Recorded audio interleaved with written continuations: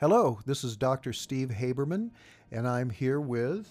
Constantine Nasr. And we're both doing the commentary for Hammer's quite a faithful adaptation of Sheridan Le Fanu's novella Carmilla, written in 1872, and they called it The Vampire Lovers. Now, this pre-credit sequence, which had no narration, by the way, in the screenplay, it was all visual. They probably decided to do the narration in post. This scene is a rather clever combination of two characters from two different parts of Le Fanu's novella. In this movie you're watching, he's called Baron Hartog, and he's going to steal a shroud to lure a Karnstein vampire to doom, and also he's going to, later on in the movie, show the whereabouts of the crypts of the Karnsteins and find Carmilla's resting place. Those were two different characters in the novella, and screenwriter Tudor Gates combined them together in this part that Douglas Wilmer is playing called Baron Hartog. The two characters are distant relations in Le Fanu's work. The Baron Vordenberg, who guides Laura's father and General Spielsdorf to Carmilla's crypt at the end, and his ancestor, another Baron Vordenberg, who years earlier lured the Karnstein vampire, who's a male in the book, you're going to see very shortly here that it's a female in the movie, to this tower, which is actually a balcony in the movie, by stealing the shroud. You're going to see the vampire drop its shroud, and it has to have its shroud in order to re-enter its grave. And then in the book and in the movie, the Baron cuts the vampire's head off. A man in the book, a woman in the movie. That ancestor who loved Carmilla in the book destroyed as many Karnsteins as he could find in their graves, and then moved Carmilla's coffin so that she would be spared through the ages, and lived to regret it, and wrote to his distant relative, the Baron Vordenberg of many generations later, to somehow find her and destroy her. Anyway, Gates combined and simplified this backstory very cleverly to show Baron Hartog in the movie's prologue stealing the shroud, luring in the movie female vampire to the tower and beheading her. And then later on, this same Baron Hartog with a white wig, Douglas Wilmer, will guide Emma's father and the general to Carmilla's grave, with no mention of him ever having a previous relationship with Carmilla.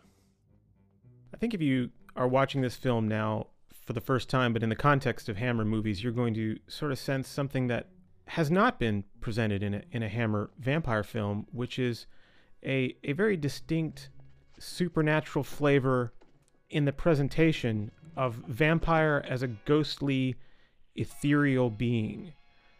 This is something that is very distinct, even from the variations on the vampire theme that Hammer presented with movies like The Kiss of the Vampire. So here we have this very effective, moody opening sequence that comes really straight from the novella, but I think it was not only established in Tudor Gates' screenplay, but director Roy Ward Baker was really in tune with the script, which he effectively translated almost shot for shot as presented in Gates' screenplay. Baker's use of frame rates by filming at maybe 48 frames or 60 frames, I'm not sure exactly, when we see the vampires move in the mist, everything is a little bit slower and brings attention to itself. And I think that's one way that Baker just changed the visual language of how to present vampires on films from a supernatural standpoint. Yeah, Baker was a good choice for director. The natural choice would, of course, have been Terence Fisher, who was indisposed, shall we say, at the time. But Terence Fisher had a different aesthetic than Sheridan Le Fanu and Tudor Gates' translation of Sheridan Le Fanu into screenplay. Terence Fisher always said that he felt that his monsters were realities, that they were in the real world. He would put them in the frame with the other characters in the sets. And Baker was responding more to Tudor Gates following the Swedenborgian sort of presentation of the supernatural by Sheridan Le Fanu. Now, Sheridan Le Fanu was a very famous Irish writer, and in 1872 he wrote groundbreaking vampire novella called Carmilla, and that was a quarter of a century before Bram Stoker wrote Dracula. And it heavily influenced Dracula, but it's also its own thing, you know. And Le Fanu was influenced by a Swedish Christian theologian scientist, philosopher, and mystic by the name of Emanuel Swedenborg. And in 1741, at the age of 53, Swedenborg began to have these dreams and waking visions, and he wrote in The Heavenly Doctrine, a book, that God had opened his eyes, Swedenborg's inner eye, so that he could see angels, demons, other supernatural beings. And over the last 28 years of his life, he wrote 18 theological works talking about these meetings he had with spirits from the mystic realm. And so what Tudor Gates did, and then what Baker visualized, was the inner eye of these characters opening up to the supernatural world of vampires, who are presented like spirits that can appear and disappear and do all kinds of things. Now, in this shot right here with the breast pressing against the cross, this is the best of times and the worst of times that Hammer is going to begin facing. That was the best of times right yes, there. Yes. Actually, in Tudor Gates' screenplay, and this is the way things were going to change, as we will discuss with the relaxing of censorship, this is how he presented the vampire we just saw. Quote, "The shape has a form and body now, and what a body. Camera pans up with lecherous slowness to take in the hips, narrowed waist, voluminous breasts, all seen clearly through a diaphanous dress." This sounds like Groucho Marx's draft of the script. So, Tudor Gates claims responsibility for the idea of nude vampires, emphasizing even more so the lesbian angle. But this was the exploitation angle that Fantail Films, as we see here on screen, Harry Fine, Tudor Gates, and Michael Style, would create. But that shot where now the breast touches the cross as opposed to the cross touching the forehead, things that we would see in Dracula or Brides of Dracula, this is heralding a completely new direction, and all of that really came about because of the relaxation of censorship and the desire, the need for Hammer and the genre, but more importantly Hammer, to kind of get with the times, because quite frankly, Frankenstein and Dracula were out of step with culture and with what cinema audiences wanted, and with this new generation of filmmakers. And it takes them adapting a 100-year-old story to do that, but in a very fresh and tantalizing and titillating way. If you'll pardon the expression. Yeah, you're right. This is a very interesting combination of very faithful and well-produced and cleverly structured literary adaptation of an historic novella and exploitation. It's a great combination. Here we have Peter Cushing as General Spielsdorf, this is terrific casting. AIP was insisting on some kind of name, and they basically had an ensemble cast, but they gave Peter Cushing a very appropriate role for him.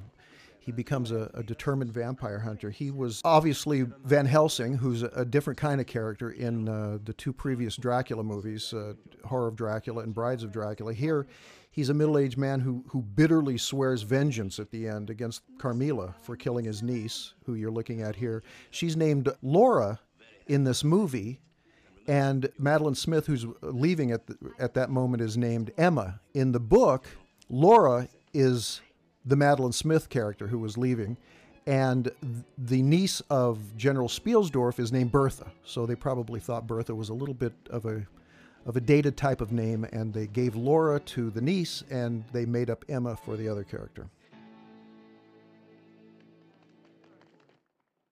Now, there have been some complaints about being able to see the tennis courts to the far right here in the darkness of what was the Moore Park Golf Course, which is now the Moore Park Mansion. Obviously, this is a location shot in Hertfordshire where Hammer found this magnificent exterior, but it did have, I guess, incongruous tennis courts that would probably be an issue. But I don't really think there is a problem. Yeah, it doesn't look like a tennis court. It looks like a park, a park on a big estate to me. As much as I miss Bray when I see a Hammer film that's not shot at Bray, I look at a stage and a set like this, realizing this could never be made at Bray, and it's magnificent. But more importantly, we have introducing here, here's Dawn Addams as the Countess, but the introduction of the most magnificent Ingrid Pitt. Yes. As Carmilla. She's as important to this movie and to, I would say, female, dare I say even more specifically, lesbian vampires as Bela Lugosi is to Dracula. I think she owns this part. She always will. She's a little old for the part. Le Fanu wrote this character as the Laura character, who claims to be 19, thinks that Carmilla's maybe in her early 20s.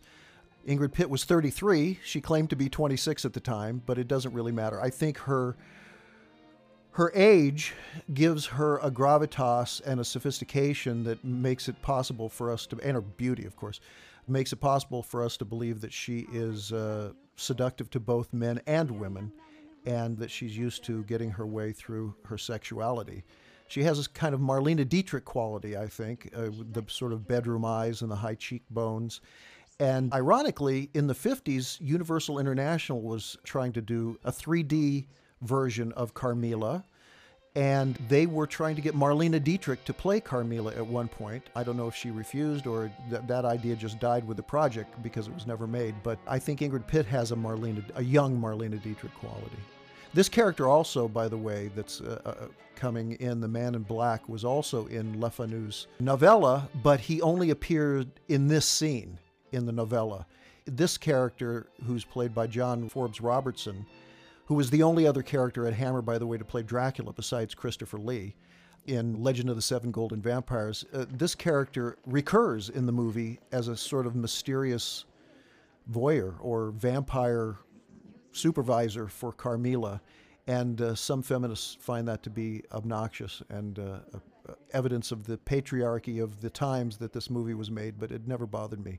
But in the book, in the novella, he only appears in this scene. But I think that the character itself is never presented as, it's never clarified if he is a servant of Carmilla. Is he there to help provide sustenance, victims? Yes, he survives at the end, but I think we sense this frustration that his master is gone, and what is he to do next? Then again, the filmmakers were already prepping for a sequel, so maybe this is their way to leave the audience dangling with the possibility of more Karnstein terror to come. Or is it Karnstein? Karnstein? Ask Peter Cushing. He's not sure either.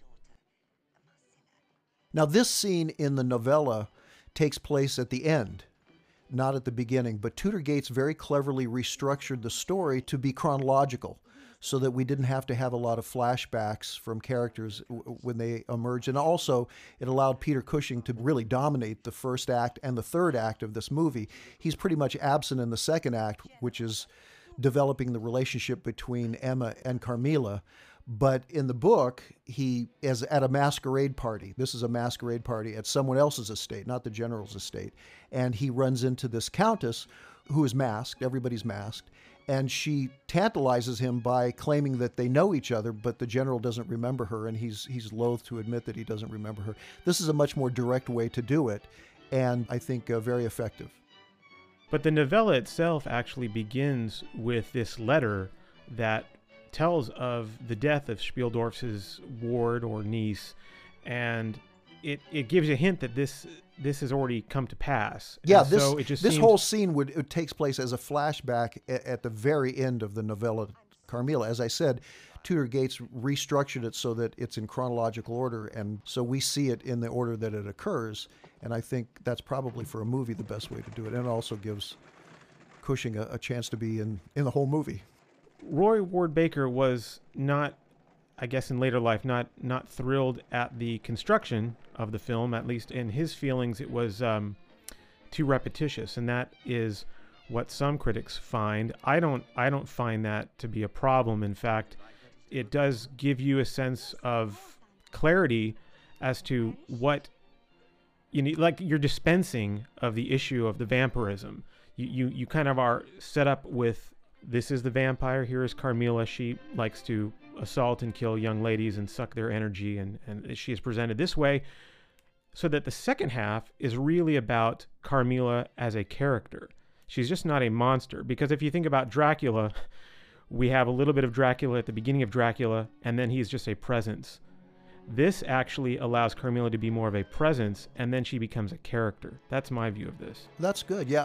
Also, I think it's very Hitchcockian to do it this way. This is the way he structured Frenzy and the pre-Frenzy movie that he didn't shoot, which was called Kaleidoscope. And that is, he presents the first crime by the criminal, in this case Carmilla, the vampire, so that we know when she encounters the second victim, we know exactly what her intentions are, the fraud that's being perpetrated on that family, and we kind of know what to expect. And that's, in Hitchcock's view, that's what creates suspense, when the audience knows more than the characters on the screen, especially the potential victims. There's suspense, there's anticipation. The moon, by the way, is mentioned a lot in the screenplay, and Roy Ward Baker took that quite seriously, because he makes sure that on the set the moon is very present outside of these windows with a light behind it, and it's kind of like the supernatural world that Carmilla is part of, and that our inner eye as the viewers of this movie are being opened to, because in Swedenborg's aesthetic, that is how we can sort of see the unseeable in our normal sense of reality. Now, this sequence, the dream sequence, was not written this way. In fact, this, I think, as well as a lot of the reconstruction of the film, must be given credit to James Needs, who was back not as supervising editor, but as editor of the film. This idea of juxtaposing the eyes of the cat against Carmilla, this was not in the screenplay, along with this sort of beast. That's not a normal cat. That cat is almost as big as Laura herself. So there's inventiveness here that I think is, again, leaning into the supernatural, beings that are not what they seem. By the way, nobody does paternal warmth and compassion better than Peter Cushing, as we see in this scene in particular. Then again, nobody does paternal evil as well as Cushing either. He can swing both ways. Just look to the third Constantine film, Twins of Evil, in which he gives one of his finest later performances as Gustav Weil, and I will leave it at that. But one thing that Baker and Needs choose to do up front is to not include the sounds as described in the screenplay of the Karnstein curse calling out to Mircalla, or in this case Marcella, Carmilla, as ghostly effects. You'll hear that later, but the first time we see her walking out into the night in front of the general's mansion, that was noted there, but I think they pulled back. It's like keeping, remember, in 1970, audiences really didn't know this story. They were counting on people not exactly knowing what's going on, but they held back, I think, a little bit of that supernatural angle, and it would just develop as the character would develop. Now, the vampire lovers did have a number of new faces behind the camera, and some new, obviously, in front of the camera. One of the people that they did retain was now production designer Scott McGregor, who had worked with Bernard Robinson, but now that Robinson had left Hammer, which was a mighty hole that had to be filled, they filled it with Scott McGregor, who was also very experienced and was going to make a name for himself. Now, in this particular case, take a look at this very interesting move. Talk about ethereal and ghost-like. We're moving into a painting that might look like it's a lap dissolve, but or a process shot. It's not. That is actually a painting over a scrim or gauze that moved right into. They brought the lights up behind the scrim and so revealing the other set. This was a very thoughtful transition that was prepared in advance by Scott McGregor and Roy Baker, following the template that Tudor Gates had provided in the screenplay. As I said before, Baker's really following this roadmap quite closely. And this is what Scott McGregor had to say about preparing for that shot we just saw, all in one take. Quote, "In the story, it was necessary for one girl to look through the wall to another girl lying in bed. She was able to do this because she was a vampire, and evidently vampires can do this sort of thing. We could have done the transition in the lab, but the laboratory dissolves take time and are expensive, so we decided on a gauze shot. For this, we needed a painting over the bed, and the scene painter, Bob White, did a beautiful boucher in 3 days. He also did one on the other side of the same piece of gauze. We set up the camera on one side of the gauze with the lights on in the first set and off in the other. As we zoomed in on the boucher painting, we lowered the lights on the first set and raised them on the other. The painting gradually disappeared, and we were able to move in on a big close-up of the girl on the other set. Technically, it was similar to a transformation scene in the theater." End quote. Now, by the way, this is our very first hint at the lesbian angle, and it had to be very carefully monitored, really, by the filmmakers because of the notes that were being handed over by the BBFC actually too late, because they were being critical of the screenplay a week or so after shooting it actually started. So, So they were a typical little of Hammer. Yes, yes. You know, what really amuses me is that both Baker and Ingrid Pitt claimed that they were completely ignorant of any lesbian undertone or subtext in this movie or script, and they're lying. They have to be, because, I mean, that's what this is about. That the novella was about that, and they present it very effectively and very sensitively, I think, especially for its time. So, for whatever reason, they claim to their dying day that they weren't aware of it, but we have to take that with a grain of wolfsbane. Well, I think Baker was clear that it's a wonderful scream, whether that was Pippa Steele or not, that Style and Fine were perhaps somewhat disappointed that the exploitation angle of the film wasn't enough. But I think, all in all, they made a very tasteful film with a couple of scenes that may have could have been pulled back. There's one scene in particular that is just gratuitously exploitation. We'll talk about it when it shows up, where Ingrid Pitt is in a hip bath, you know, and she and Madeline Smith play a game of getaway on the bed. But you know, other than that, I find that the lesbianism and the nudity, indeed, comes directly from the story and from the subject matter. I mean, obviously, Le Fanu in 1872 didn't write anything explicit, including nudity or anything like that. But he certainly makes it quite clear that Carmilla has sexual intentions for Laura, named Emma, in this movie. This is John Finch, by the way, who was just about to embark on an incredible career. After this, he got the lead role, the titular role in Roman Polanski's fabulous film version of Shakespeare's Macbeth. And following that, he got the lead role in an Alfred Hitchcock masterpiece, Frenzy, where he plays the wrong man, the last of Hitchcock's wrong men accused of crimes he didn't do.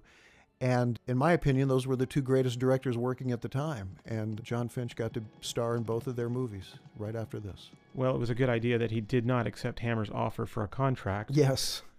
Yes. Good thinking, John. Yes. She'll be here very soon.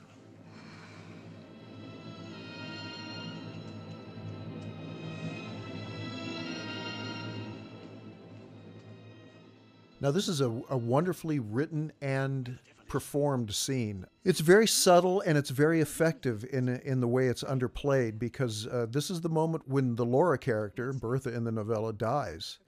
And also it reveals the sociopathology of the Carmilla character, because she's very loving toward her victims, seduces them, seems to be quite sincerely in love with them, even though it's female on female love.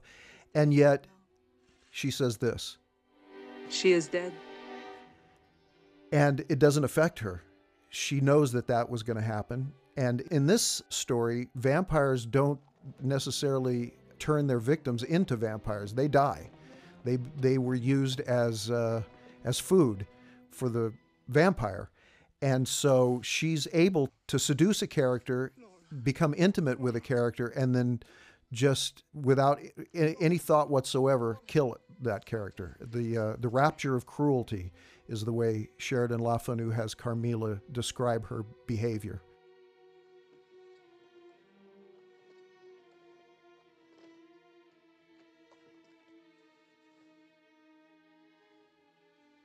But think about this too. Again, the critics that feel that the repetition of this, stops the film or gives the film problematic construction. This is how Carmilla has fed off of the villagers for a century or more. When we get to the sequence with Emma, we're going to see a distinctly different emotional transformation, or at least maybe an emotional learning from. Oh, and by the way, that caused a lot of problems. Oh, by the way, I want to mention Sheridan Le Fanu does describe that Carmilla bites her victims on the breast. It's a very sexual. As a matter of fact, it's almost an infantile type of feeding. You know, it's been posited by some critics that Sheridan Le Fanu was writing about a sort of an evil mother complex in Carmilla, because the Carmilla character sort of takes this woman under her wing. This is, by the way, what we were talking about. Amazing. Yeah, and this is in the script, but not the camera moves necessarily. And the wind and the camera moves and the fog, this all comes together to really illustrate the other world. This shot right here was actually not in the script. This is something that either Needs chose to do, or and you're going to be able to see this. We're going to point out some differences, and a lot of this you can tell from the costume. This shot here of Carmilla going to the castle and all of a sudden vanishing, that's actually a repetitious shot, or maybe an alternate take from the scene from the end of the film. But it's placed there to now confirm what we may have suspected all along. This Carmilla is associated with the Karnsteins.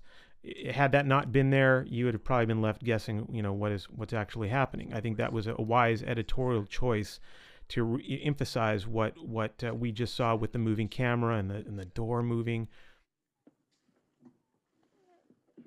Well, as I said before, this gives the audience the idea of what Carmilla is, so that now we can be in suspense as to the safety of these characters who we're getting to know well for the first time in the story. So yeah, you're going to know that Carmilla, when she enters the story with the fallen coach, and by the way, we're going to talk about how Ingrid Pitt plays each of these key moments. She really underplays them. But there's very distinct changes that she made with Roy Baker's encouragement or approval, were moments where we see her on screen angry. That was not in the script, but she chose to play it that way. By the way, this sequence is not in the script at all. We're now getting to points where, okay, James Needs and his team decided to reshuffle the film in the middle of the film in order to help move the story along. So this is the one sequence here which is nowhere in the original screenplay, and most likely this was shot perhaps at the very tail end. We know that Roy Baker actually shot this sequence because there are stills that show him on the set directing this actress, but we're not just sure when it actually took place in the shooting schedule. But it was I think a decision. Probably they needed a little bit more vampire, a little bit more horror, a little bit more traditional, Hammer horror imagery. But what I wanted to say originally was that the second half of the film now gives us a chance to see the difference in Carmilla's behavior towards her victims, especially Emma. Not the governess, but Emma. There's a difference in how she treats both of those victims. This is new for her. I think she actually is falling in love with Emma.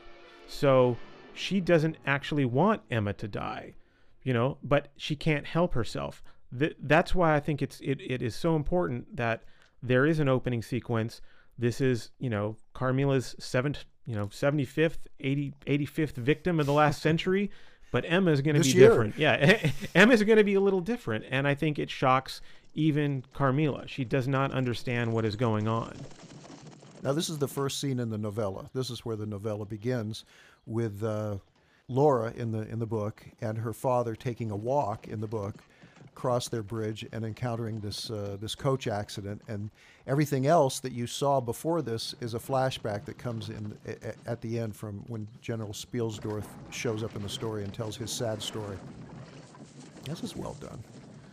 In the book, the horses react to a Celtic cross that's on the property and rear because of that cross, which makes it look like it really is an accident, if the horses are also vampires.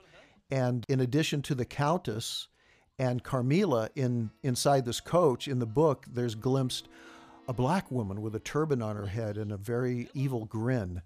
That character was eliminated because it never appears again in the story. And And Tudor Gates does that a lot in this. He eliminates details that in the book are mysterious, but that go nowhere, but that add to sort of the mysterious quality of the story, but that are never answered in the movie. And things need to be answered in movies, otherwise audiences get very angry with you.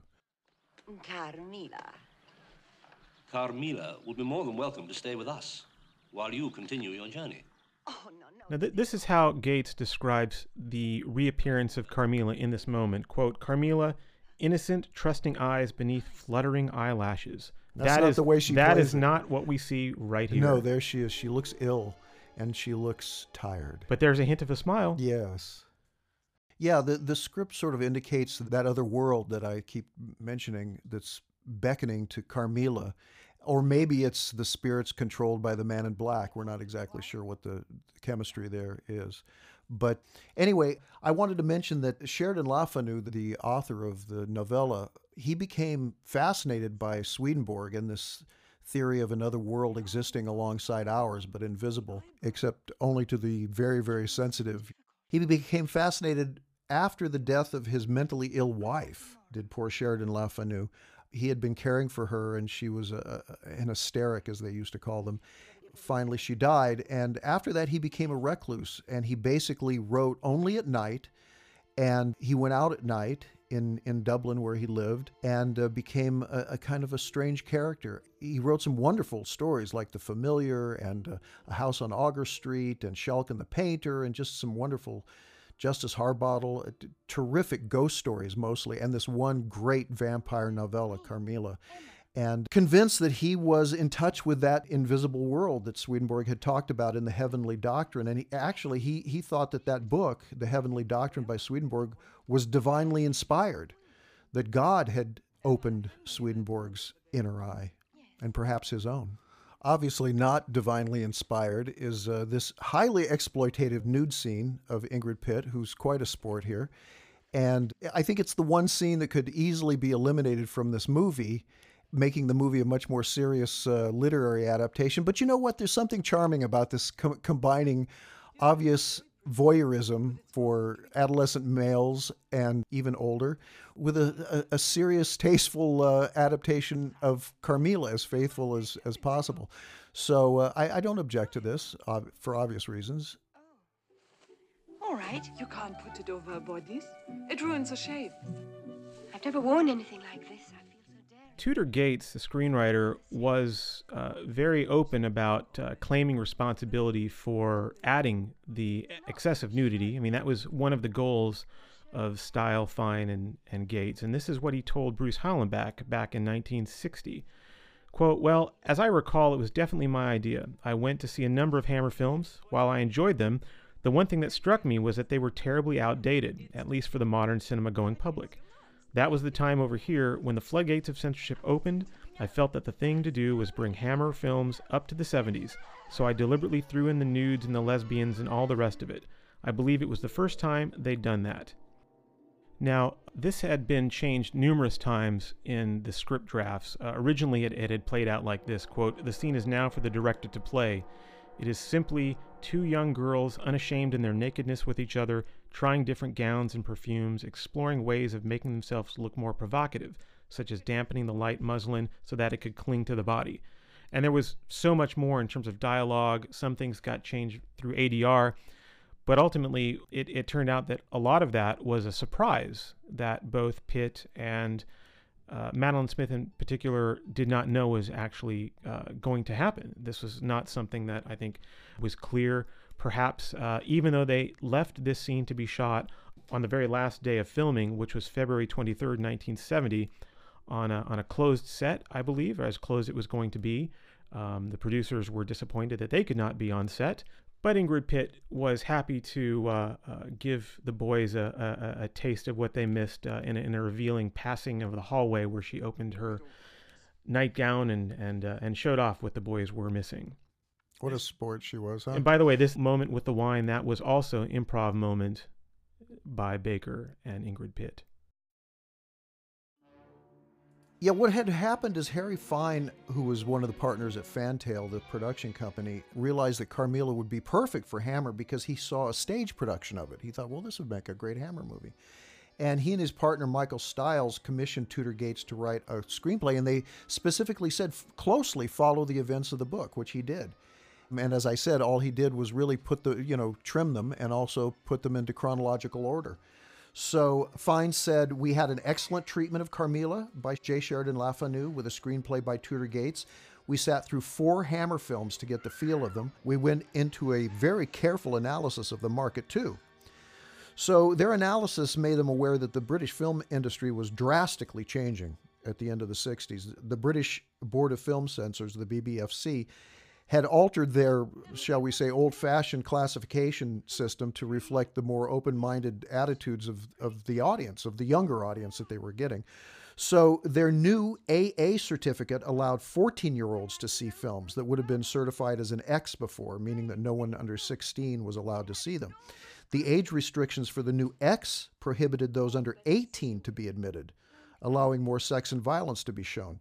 In the U.S., the brand new rating code of the Motion Picture Association of America was even more lenient, letting those 16 and over view R-rated films or restricted films, while those under 16 could attend as well if their parents went with them, or any adult really. So Fine, Style, Gates, and James Carreras of Hammer Films realized that the time was right to up the quotient of sex and violence in Hammer Films product, and so their version of Carmilla would feature not just blood and cleavage, but nudity and lesbian sex as well.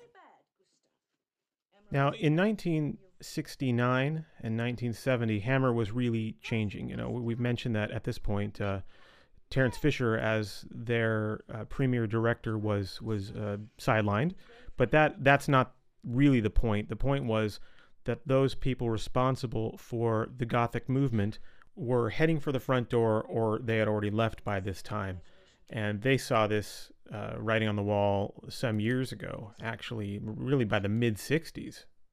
Even the distributors and the partners, the American money and financiers like Warner Brothers and Columbia, they were not satisfied anymore with what Hammer was producing, and the resulting box office was lackluster. Even for Dracula films, they were, I think, making less and less with each picture.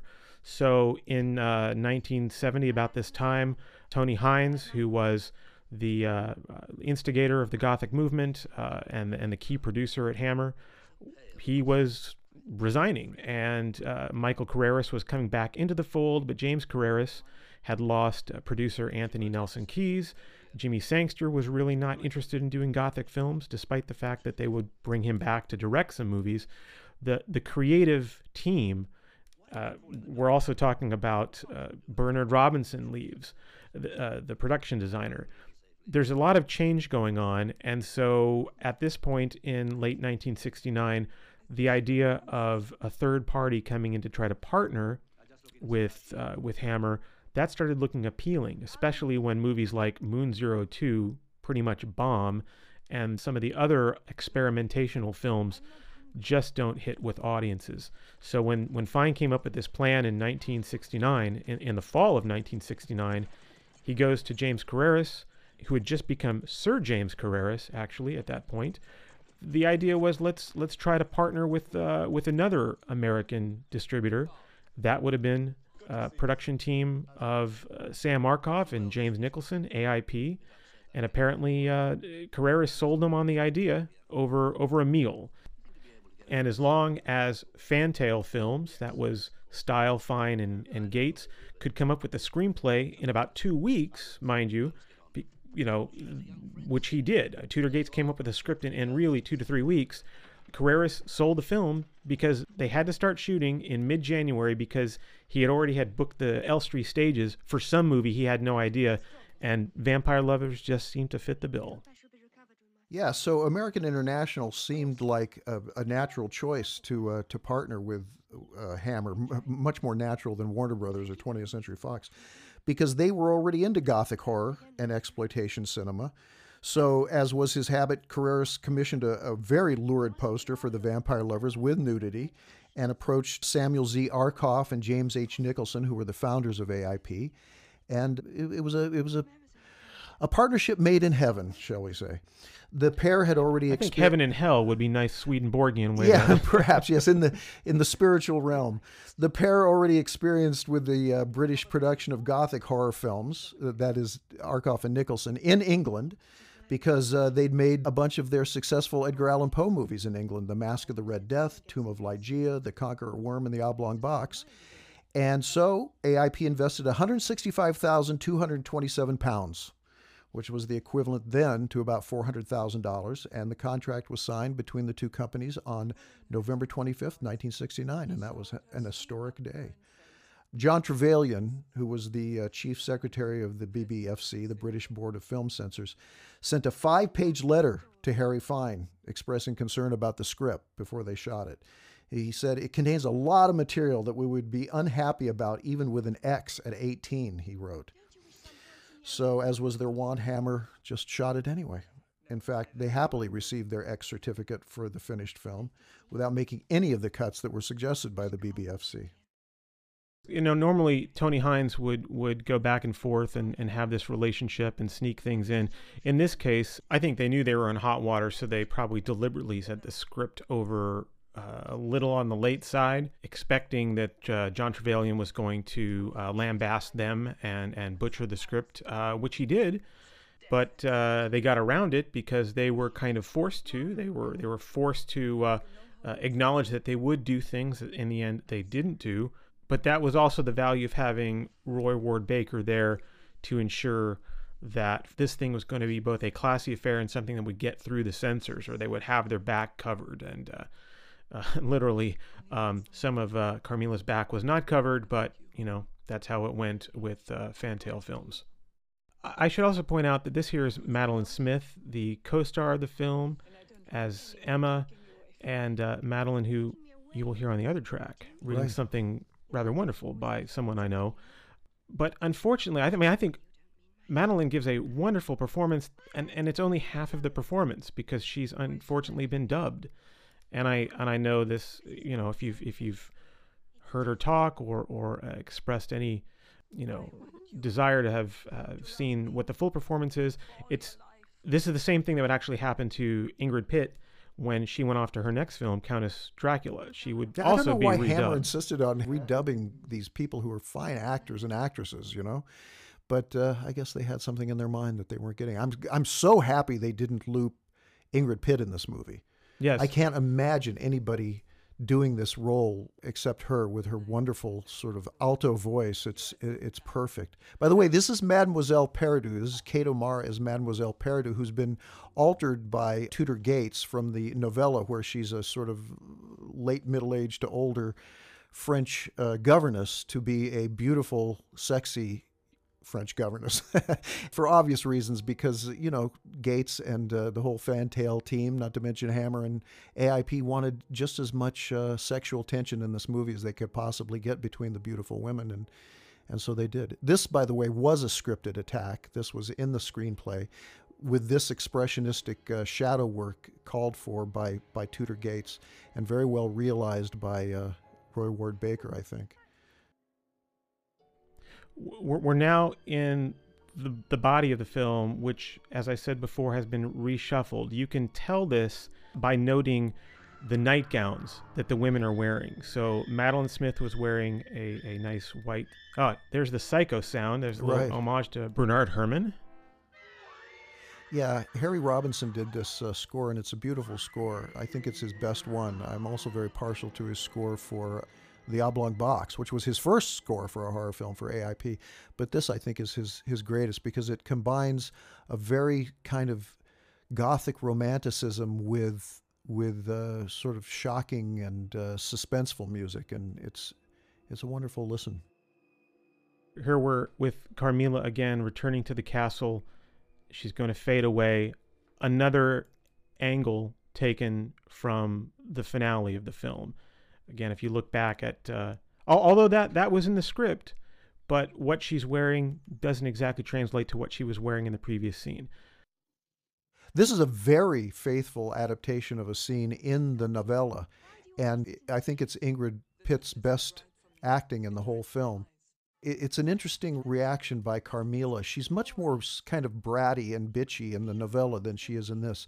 She seems much more sympathetic and pitiable as played by Ingrid Pitt. And she's very disturbed by death, I think by the finality of death, since she hasn't experienced the finality of death, but she's caused it for all of her victims.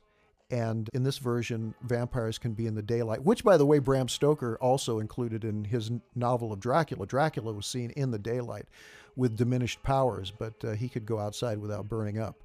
That was an innovation that was created by F.W. Murnau for his plagiarized version of Dracula, Nosferatu, in 1922. But originally, vampires could go outside when they felt like it.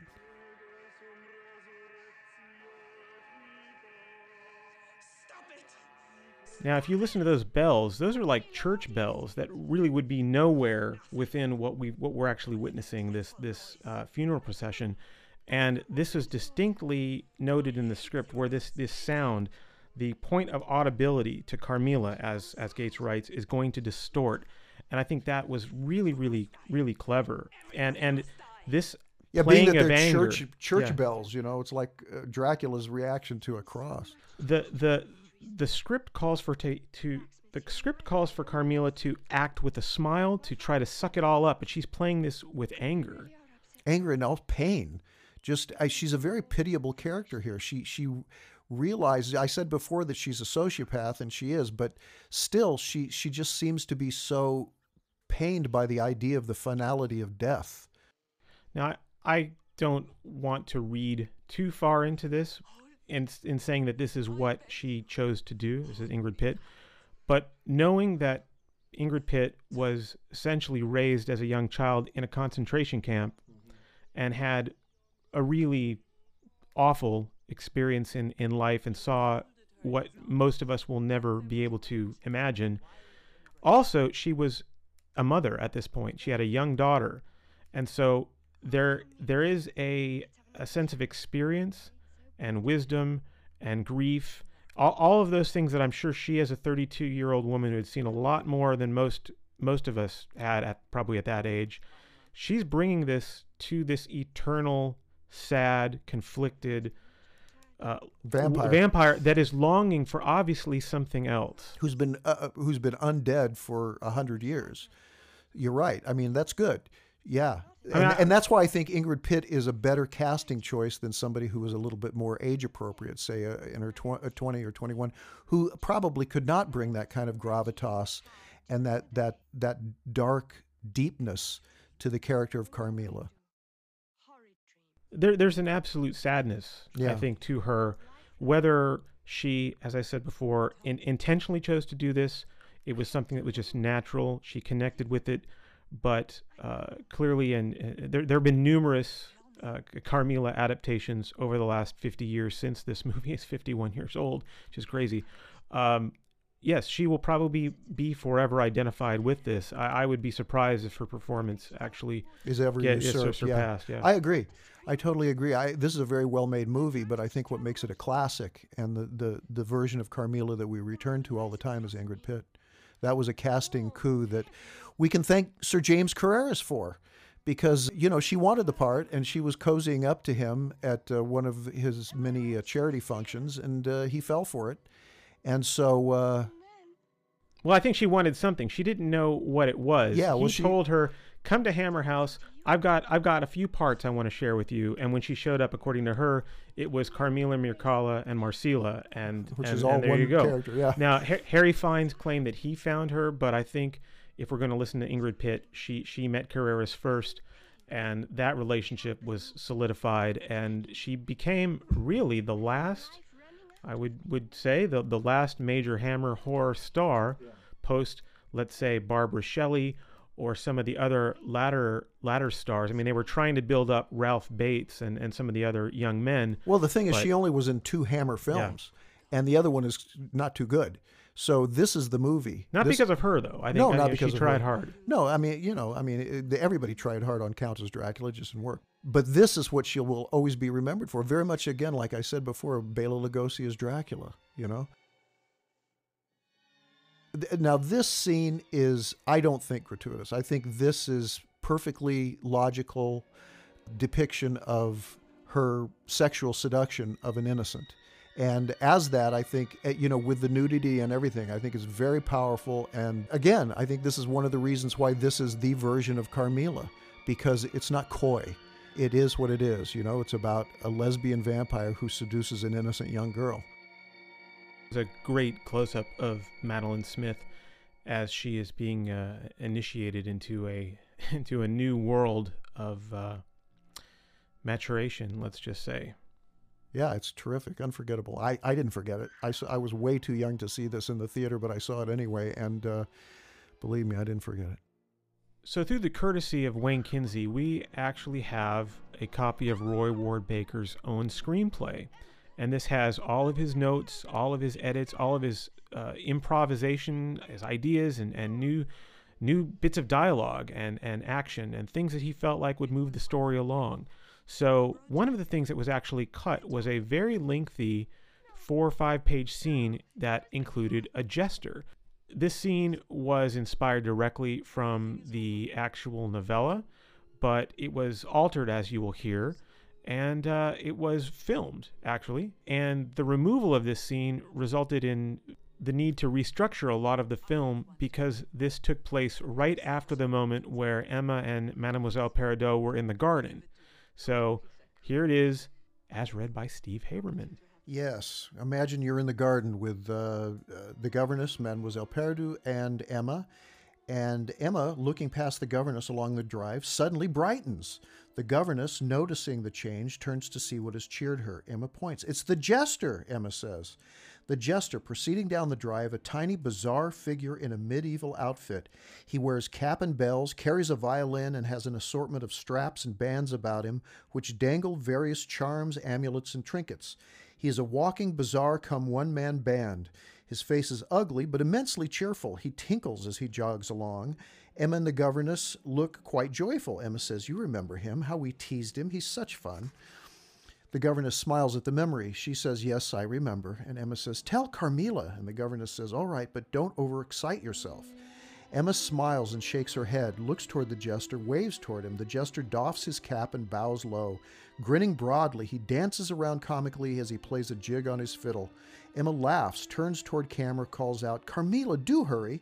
The jester at the foot of the terrace does a double cartwheel, miraculously hanging onto his fiddle, and then advances up the steps, bowing low, jingling his doffed cap, wheezing comically. Emma looks up at Carmilla with joy.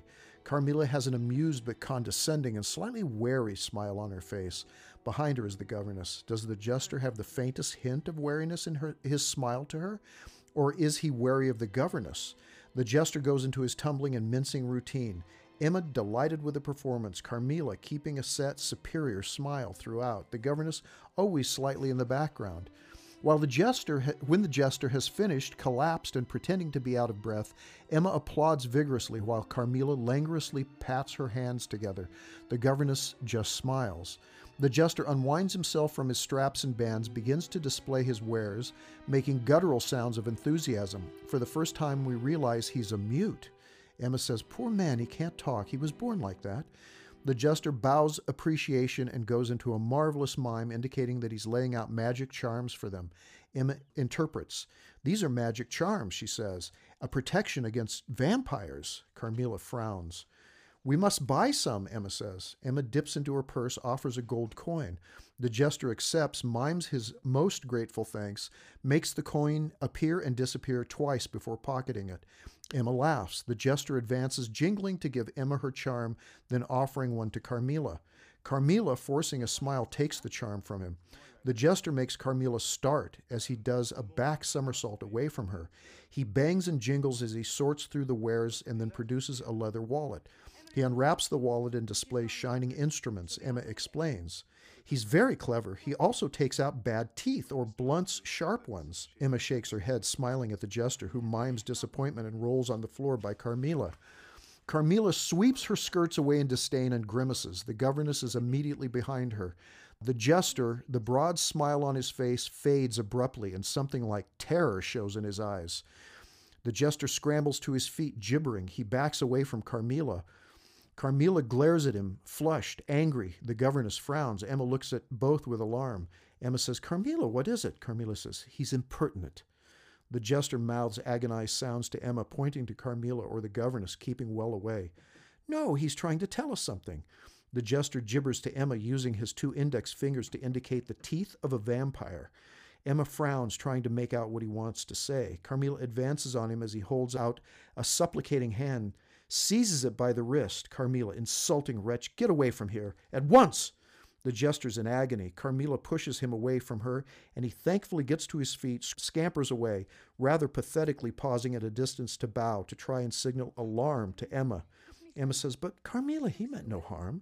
The governess says, he was trying to frighten you. Had your father been here, I would have had him horsewhipped. The governess turns and moves back to the house. Carmilla follows. Emma looks after them unhappily. Now, this scene in the book, where it comes from, he's not a mute, he's a hunchback, and he notices that one of Carmilla's teeth is sharp, a fang, and he offers to blunt it, because that's one of the things he does, and she takes great offense and wants to basically have him beat. But they put this in the movie, they shot it, but I think what James Needs, as the editor, realized was that it was a big bump in the story, because this movie is very tight, and it's rushing along toward its climax, and there's a lot of suspense about the relationship between Carmilla and Madame Perrideau and, of course, Emma. So I think they were wise to remove it, to keep things moving along. Yeah, Roy Ward Baker was sorry to have had that scene cut. Obviously, he enjoyed working with the actor Lindsay Kemp, who played the jester. Kemp was a master of mime, and it was noted in Baker's autobiography that that was one scene where I think he felt it was a pity to have lost the sequence. But I mean, I couldn't agree with you more. And a lot of the things actually that are cut in the film are literally expositional scenes right here, where the barkeeper is just explaining the legend of the vampire and the legends of the Constantines, and things that we as the audience either know or subconsciously know, or we really don't need to know. In fact, by cutting these pages, we're talking 3.5 pages of dialogue between Renton and the landlord Kurt here. That would be minutes on screen. And so we had this little flashback, which is an interesting way to kind of cover that up. You can now see where the editor has sort of taken control of this film. Not that James Needs was any slouch, and not that Roy Ward Baker didn't probably come in. He did not have a hand in removing the jester scene, but obviously the movie is 91 minutes long, which is on the longer side for a Hammer film, and only in the latter years were films going up close to the 100-minute mark. But as you said, it's an emotional and suspenseful pace that we're trying to keep. Now, this is Harvey Hall as Renton the butler. You may remember him as one of the guests, ill-fated guests of Prince Prospero, Vincent Price's Prince Prospero in The Mask of the Red Death. It's a very good part for him, probably the best part I remember him ever being in. And this is a character that was added by Tudor Gates to add some suspense and complication to the story, and to give someone else for Carmilla to seduce and kill, very much like the development of the Madame Perrideau character to make her young and sexy so she could be also seduced and killed by Carmilla. And he's a very active and sympathetic character in this, because he's the one person who realizes what's going on, and he does something about it. He brings the doctor in, and he insists on disobeying Madame Perrideau's advice and putting garlic flowers in Emma's bedroom to keep the vampire away. And of course, Carmilla can't have that, so she eventually seduces and destroys him. Harvey Hall actually had the distinction of being in all 3 of the Karnstein films, as Inspector Heinrich in Lust for a Vampire, and as Franz, one of Peter Cushing's witch hunters in Twins of Evil. Roy Baker really was quite invested in these characters, and I think that's what's one of the charms of the movie, one of the values and strengths of the script and the film, is that each character gets a moment to really allow you in on them, whether it's the governess, whether it's any one of Carmilla's victims, and even Renton, or even the cast obviously helps it along, like Ferdy Main's doctor. Everyone has a little bit of personality. But I want to talk about how Roy Ward Baker was brought on this film. Certainly he had done a handful of Hammer films, some very successful, like Quatermass and The Pit. If you want to know our thoughts on that, listen to the commentary. And then he would go on, unfortunately, to do some films that weren't so successful, Moon 02, or the film following this, Scars of Dracula. Hear my commentary if you're interested there. but honestly, like, this is, he rises and falls with his material, and here he clearly had something he could sink his teeth into. So this is what he told. If you'll pardon the expression. Yes, I know. I'm bad like that. But Roy Ward Baker told Sam Irvin in an early 1973 interview shortly after making this film in his magazine Bazaar, quote, "Hammer rang me up and said, 'We're thinking of doing a horror picture.' Well, I'd been waiting for the day. I knew I could not keep doing non-Gothic Hammer films forever. I knew they were watching me with a keen eye, and they were waiting for the right script that might be able to persuade me to do one. If they had offered me a Dracula or Frankenstein at that time, I doubt I would have accepted.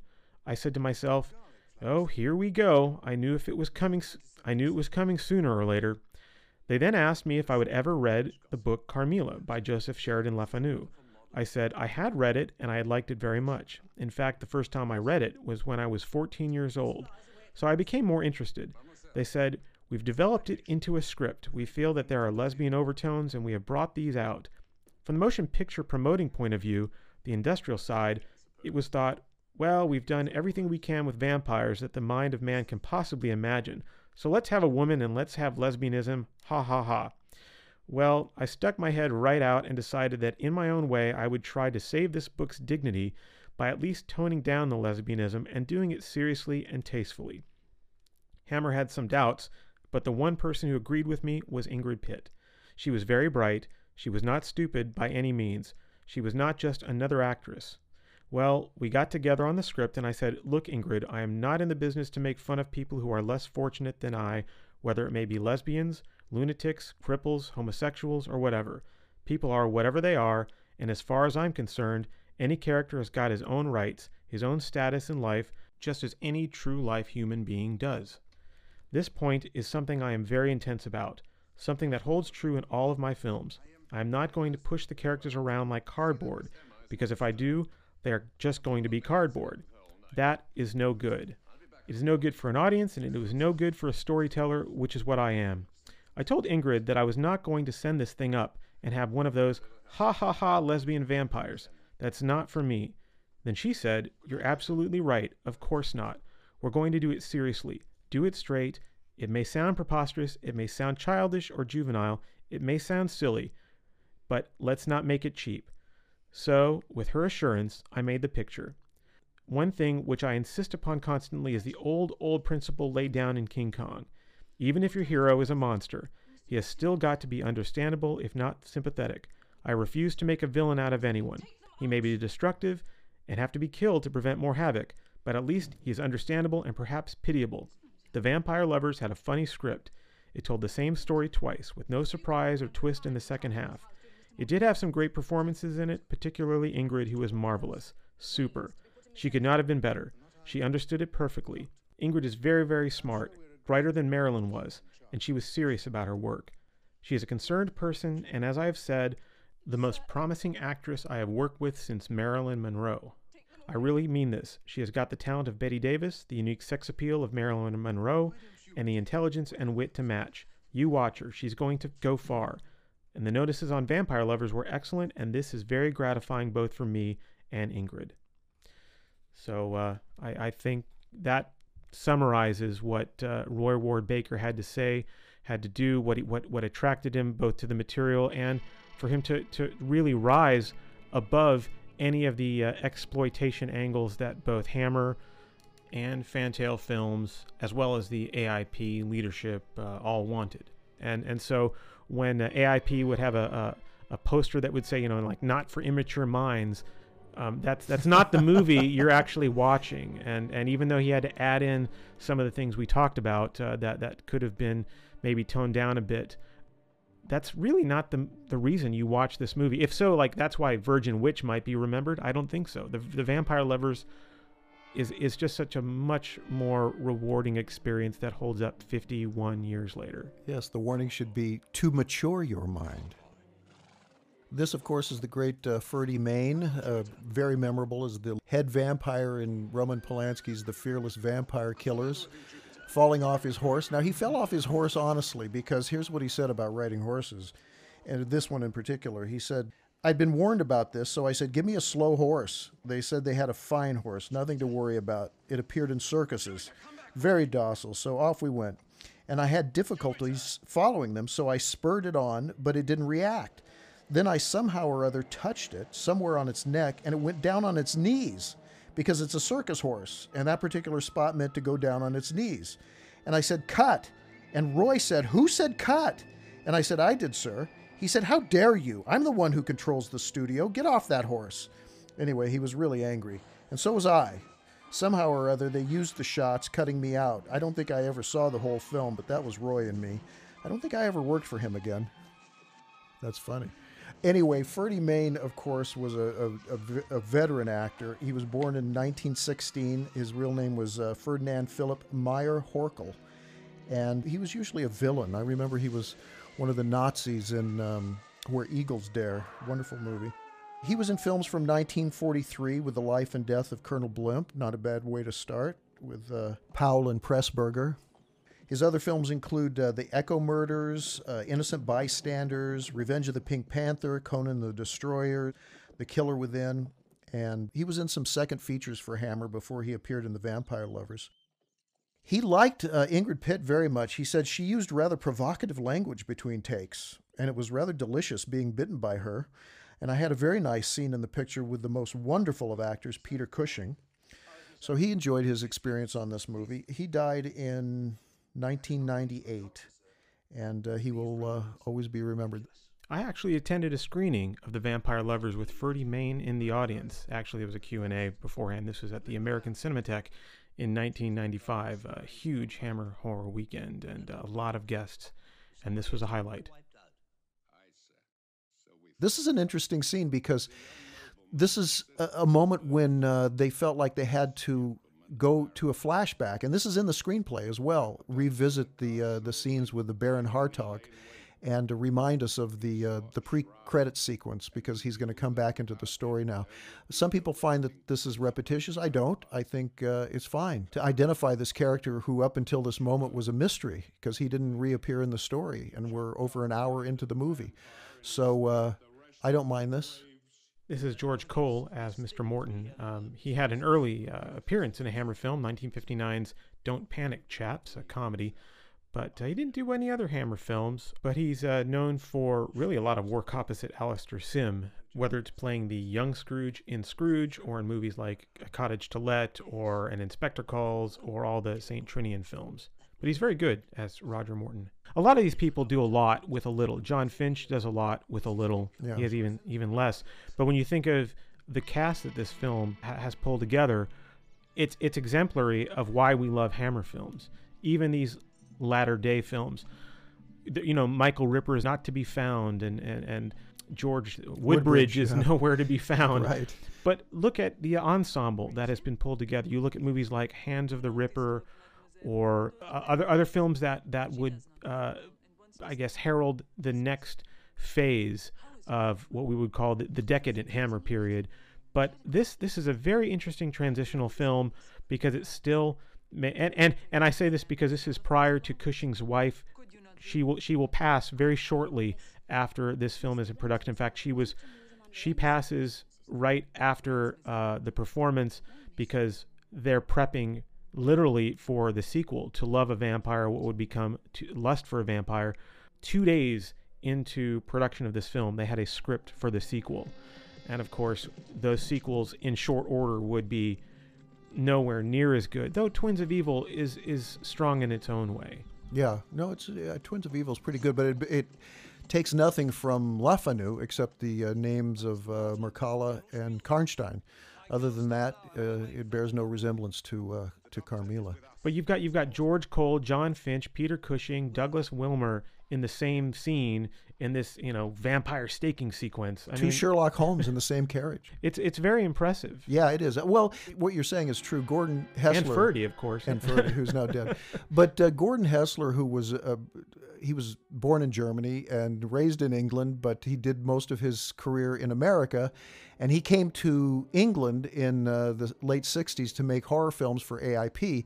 And he said it was incredible, the resources, not only the costumes and the props and the set pieces, but also these wonderful actors who, basically they were on the West End in the evenings, and then they would work in television or in Hammer films or in whatever movie was being shot in England.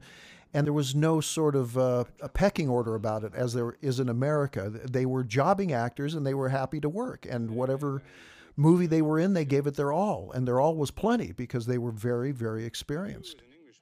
But even those that were not as experienced, we're talking here. Here's the patriarchy of. Well, the funny thing, that's funny. This is a female-driven story. Yes, and Ingrid Pitt, who's the least experienced of all of them, steals the movie, because she's just perfectly cast, and she brought not just her talent, but also, as you said before, quite perceptively, I think, a hint of her sense memory, shall we say, her past, into this part of Carmilla.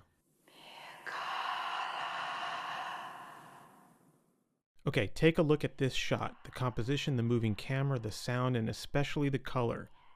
Amazing. Madeline Smith, when she talks about this film, and as I've read about also Pippa Steele, but Madeline was explicit with saying, she was, almost like right out of Catholic school. She was very young, she was very inexperienced, and yet, she's a grown woman at this point. The story, of course, Emma is a teenager, and that was never going to be allowed, even in a Hammer film. But I think Madeline plays this extremely well, and the sexual awakening that she goes through, and the love that I think it's clear that she has a care and a love for Carmilla as well. So this is not just a one-way street. She obviously does not want to die, but I think this is an interesting character that is one of a handful that Hammer was able to present on screen. This kind of goes back to Barbara Shelley in Prince of Darkness, and Linda Hayden would do the same in the previous year's Taste the Blood of Dracula. And these performances by all of these women in this film would go on to really lead the way for very complicated characters and relationships in latter films of the 70s, 80s, and onward to today. But I think The Vampire Lovers in particular was quite groundbreaking in this presentation of complex sexuality, love, relationship, what is good, what is evil, and all of that in between. I want to mention how extremely well structured this ending is. It's one of the most memorably shot, acted, directed scenes in all of Hammer. It's extraordinarily gothic. And it's all in the script, by the way. All of this intercutting between the house and Carmilla trying to make away with Emma, intercut with these men trying to find the crypt, and hints of the flashback. And we're going to get some of the flashbacks from the novella, where the Baron Hartog unearths these Karnsteins and stakes them in bloody detail as well in this scene. It was all designed that way in the script, even mentioning her beauty and then cutting to her. That's in the script. But that being said, the way James Needs puts this all together, I think, is quite brilliant, and it builds to a breathless climax. And as I said before, the score helps immeasurably, because it's not just scored for horror, for shock or suspense. It's also scored for romance and lust and even sex. There's a hint of a romantic lushness to Harry Robinson's scores that someone like James Bernard didn't always provide. Not to put him down. I think he was a great composer as well, but different. They were both romantics, but I think Harry Robinson sort of emphasized the softer side of vampires. This and Twins of Evil are two scores you can listen to for their listening pleasure on their own. Very much so. The sequence we just saw with the flashbacks, I like the fact that we're now seeing different takes. The shot of the vampire coming towards Baron Hartog, different angle, it just freshens up your memory. Again, clever. Now, in this scene, this was not supposed to be, as this biting of the ear, this eroticism was not noted in the script, because while they knew at the time of writing that it was going to be a mature woman playing the part, I don't think anyone knew it was going to be Ingrid Pitt in November of 1969. It was probably, maybe James Carreras had an idea, but the script was written first, and there was no age given for this character. So Ingrid Pitt just, dispenses with the references to childlike embraces and all this sort of dancing around sensuality. She's all woman. That is absolutely for certain, and nobody is going to take that away from her. And that's part of the strength of her performance. She dominates this encounter. The female vampire as seductress, as dominatrix, as the power player in this encounter, and that's all Ingrid Pitt. Yeah, as a matter of fact, the movie takes it further than the script, because the script doesn't wind up in bed, as, right, as it does in this movie. In a few minutes, Renton actually gets to bed Carmilla before she destroys him. I just love this is cinema. This is pure cinema. The foundation of cinema is editing. Everything's important, but really the one thing that film can do is cut from different places, different time periods, and the juxtaposition of all those makes sense and tell a story. And that's precisely what the script and now the filmmakers are doing here at the end. And let's not forget cinematographer Moray Grant, whose first feature film for Hammer as a DP, not as a camera operator, was The Vampire Lovers. He had done several episodes of Journey to the Unknown for Hammer, but this was his move to the big time, and he would go on to shoot other films such as Horror of Frankenstein, Scars of Dracula, Vampire Circus. But this film, I think, is his most elegant, and I think he had really clever ideas, as we're going to see in a moment, where the dagger is thrown. An on-the-fly decision, creatively and technically, leads to one of the most effective and memorable moments in the film. So, and there's John Forbes Robinson again. By the way, I don't know why he's there. I don't either. By the way, the reveal of Carmilla as Malarca and Marcella by painting is directly from the novella. In the novella, it's a painting that's restored. It's been moldering in the home of Laura and her father for all these years, because they're related to the Karnsteins distantly through the mother, who's dead, of course. And when it comes back from the restorers, it looks exactly like their house guest, Carmilla. So even though that episode didn't take place in the home, using the painting as the reveal was La Fanu.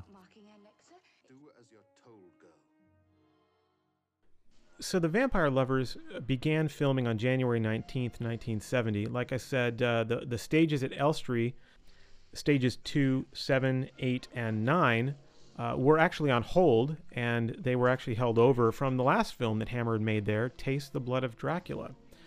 And those sets would be reused, particularly the church, the Gothic set at the end, which would become the Karnstein Castle. But the film was made for about £165,000. It came in actually a little under budget. It had a couple days over schedule due to some second unit sequences, probably that pickup sequence with the village girl's death, which was not in the final script. They also filmed at the Walhall Mansion, which served as Roger Morton's house here. I mean, that's obviously a soundstage at Elstree, but the exteriors anyway. And it was actually one of the few films not shot at Black Park.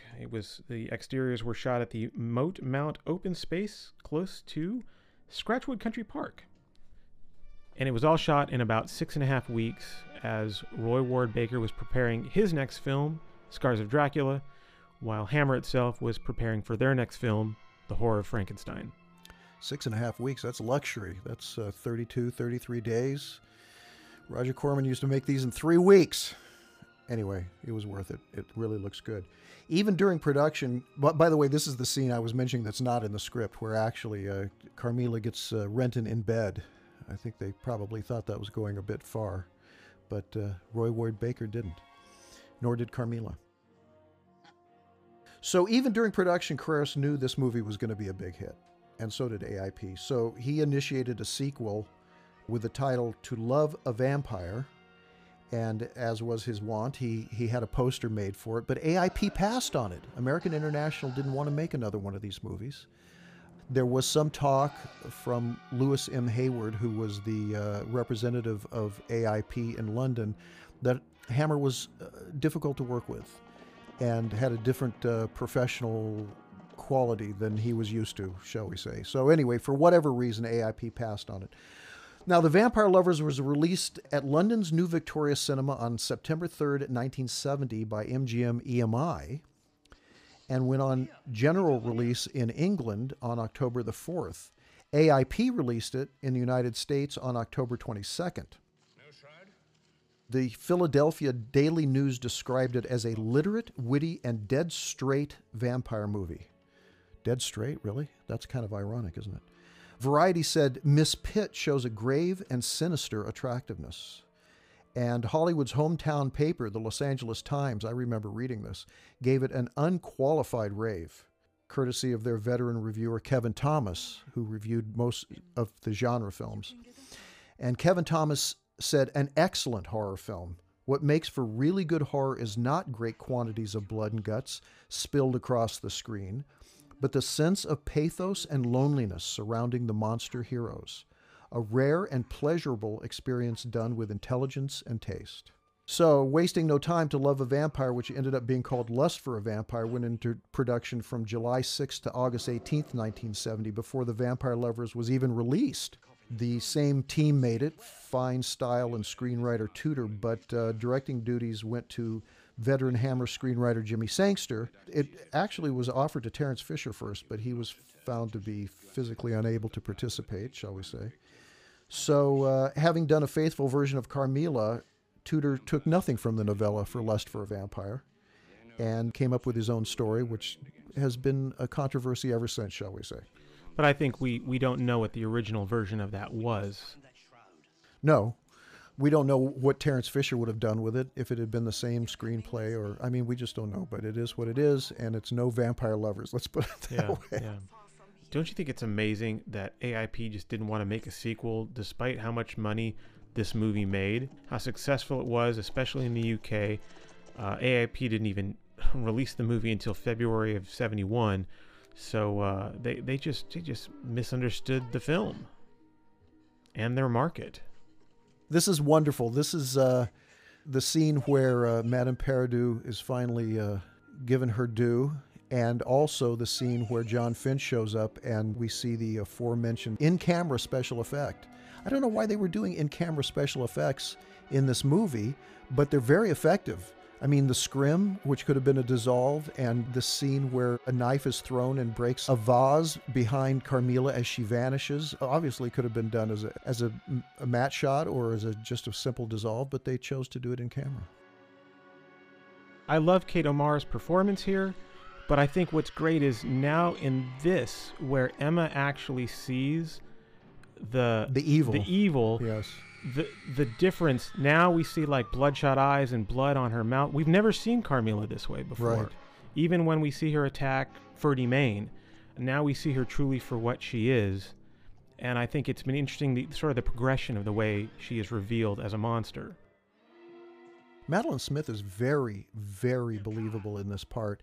When she's innocent in the beginning and sweet, and sweet with the dress. Yes, that was wonderful. When she's being seduced and enjoying it, dead and loving it, and now when she's without makeup and dying, she's always extremely believable. Ingrid Pitt is like she's nearly in tears as she's almost reluctantly, and she looks away. She's ashamed. Ashamed to reveal how evil she is. But this is her nature. Yes, exactly. And of course, he uses the dagger as a cross, as a holy symbol that Carmilla cannot resist. I mean, seriously, you're not. I don't know. And she doesn't react like other vampires. Yeah. It's not the cliched reaction. She's very, I don't know, mournful about this. And here's the special effect that we advertised twice. Very nice. But that was all, again, unplanned. And I think that's the inspiration that a good script and like the momentum, the energy must have been on set. Everything's allowing you to be creative, not just simply how can we make this and get it done faster. Now, there was another moment that was scripted earlier that was right from the novella, and they cut it. And I think they cut it because it would have been too confusing. It's a moment earlier on when Carmilla appears. We know she's at the house, and she appears here at the Carmilla castle to these men. And General Spielsdorf runs at her with a sword, which is directly from the novella, and she grabs his arm. And even though, you know, it's a woman, it's Carmilla, he's completely paralyzed, and he drops the sword and falls to his knees. And then she disappears, and then we see her again back at the house where the action is taking place. And I don't know if they shot that or not. It is, as I said, from the novella, but it would have been very confusing, I think, if that had been left in.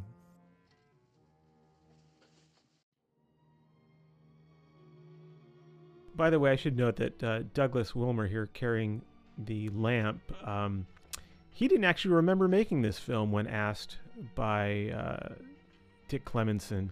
Did he remember his name? No, he did. He said this movie actually bored him while making it. He only took the part because he got to decapitate a woman, I guess. He just thought that would be an interesting role to play, but not a big fan of horror films, and he had forgotten Peter Cushing was in the film, although he really admired Cushing. But again, you know, he's very good at it. He's effective even as the young man. Here's what Ingrid Pitt actually wrote about making this movie. She said, "I read the script with a good deal of trepidation. We hadn't really got into the big nudie scene yet, and personally, I had never, in front of an audience, been naked to take off more than my hat. It bothered me slightly. Then I thought, what the hell? I'm proud of my body, so why shouldn't I show it off? Shooting was at Elstree the first morning I arrived, where I tiptoed onto the set to watch a Peter Cushing scene. I wish I hadn't. A few days earlier, I'd been to the studios to have a mask of my head, and there was Peter standing with a startling, lifelike copy of my head in his hand, held by the hair and dripping blood all over the floor. The shooting was easy, no traumas. It was a bit touch and go at first. All those women herded together under stress could have produced a crop of prickly ego. Instead, we all got on marvelously together. Had some good laughs, too, especially when I had to give Kate O'Mara the fang bit. The fangs were made as regular dentist caps.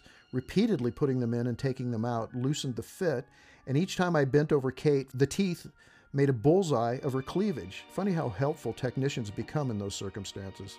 Someone from Amicus must have heard the giggles coming from the Vampire Lovers set. Milton Subotsky rang and asked me if I was interested in doing a spoof horror with John Pertwee. Of course, that became The House That Dripped Blood.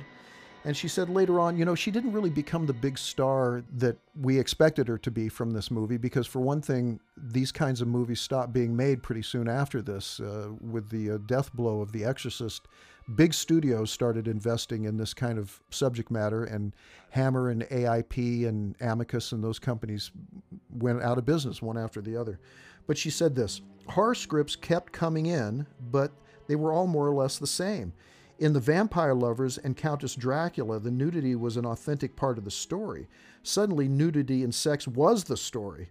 It wasn't prudery that made me turn them down. I was ready to bare a breast with the best of them. But the stories, ugh. Luckily, my bank manager was given a booster jab by television. The television parts came in fairly fast and bridged the gap until The Wicker Man. And of course, she had a very memorable part in The Wicker Man with Christopher Lee, one of the great of all time. And here, as God intended, Peter Cushing does in The Vampire in his inimitable style, with both his determination and a bit of sadness.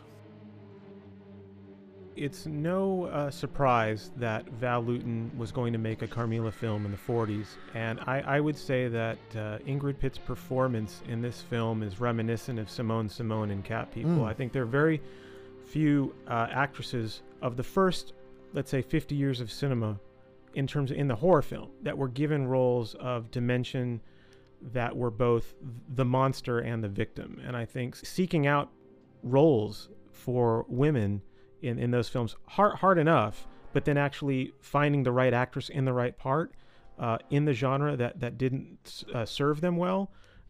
This film served Ingrid Pitt very well, and she served the film extremely well. You know, when you think of Hammer films, you think of Dracula and Frankenstein first. And it's interesting that Christopher Lee was approached to be in this film and he turned it down. And it's no wonder, because if you think about it, no Dracula film had ever had a part as rich as Ingrid Pitt would have as the vampire Carmilla in this film. And Dracula was often underserved. And if you can imagine Lee's response to probably reading this script, probably disappointed. But that goes to show you just how valuable the character of Carmilla is, both to Hammer films and to the genre. And I would argue that Ingrid Pitt is in the very top pinnacle of the most complex of Hammer's performances. You know, you've got Peter Cushing's Baron Frankenstein right at the top, collectively across a handful of films. But Ingrid Pitt in one movie is pretty close to the peak of Hammer's greatest monsters. They take this so seriously. That is one of the stamps of the Hammer films, and why we still watch them, is no matter how lurid or even sometimes unbelievable the circumstances of the stories, they're done with such dead seriousness that the audience has to take them serious as well. And there's not a hint of camp in their best films, unlike the best films even at Universal in the 30s, in the Golden Age, the James Whale films. I'm thinking of the Invisible Man, of course, The Old Dark House, and especially The Bride of Frankenstein. There's a great deal of self-parody and self-conscious campery in it.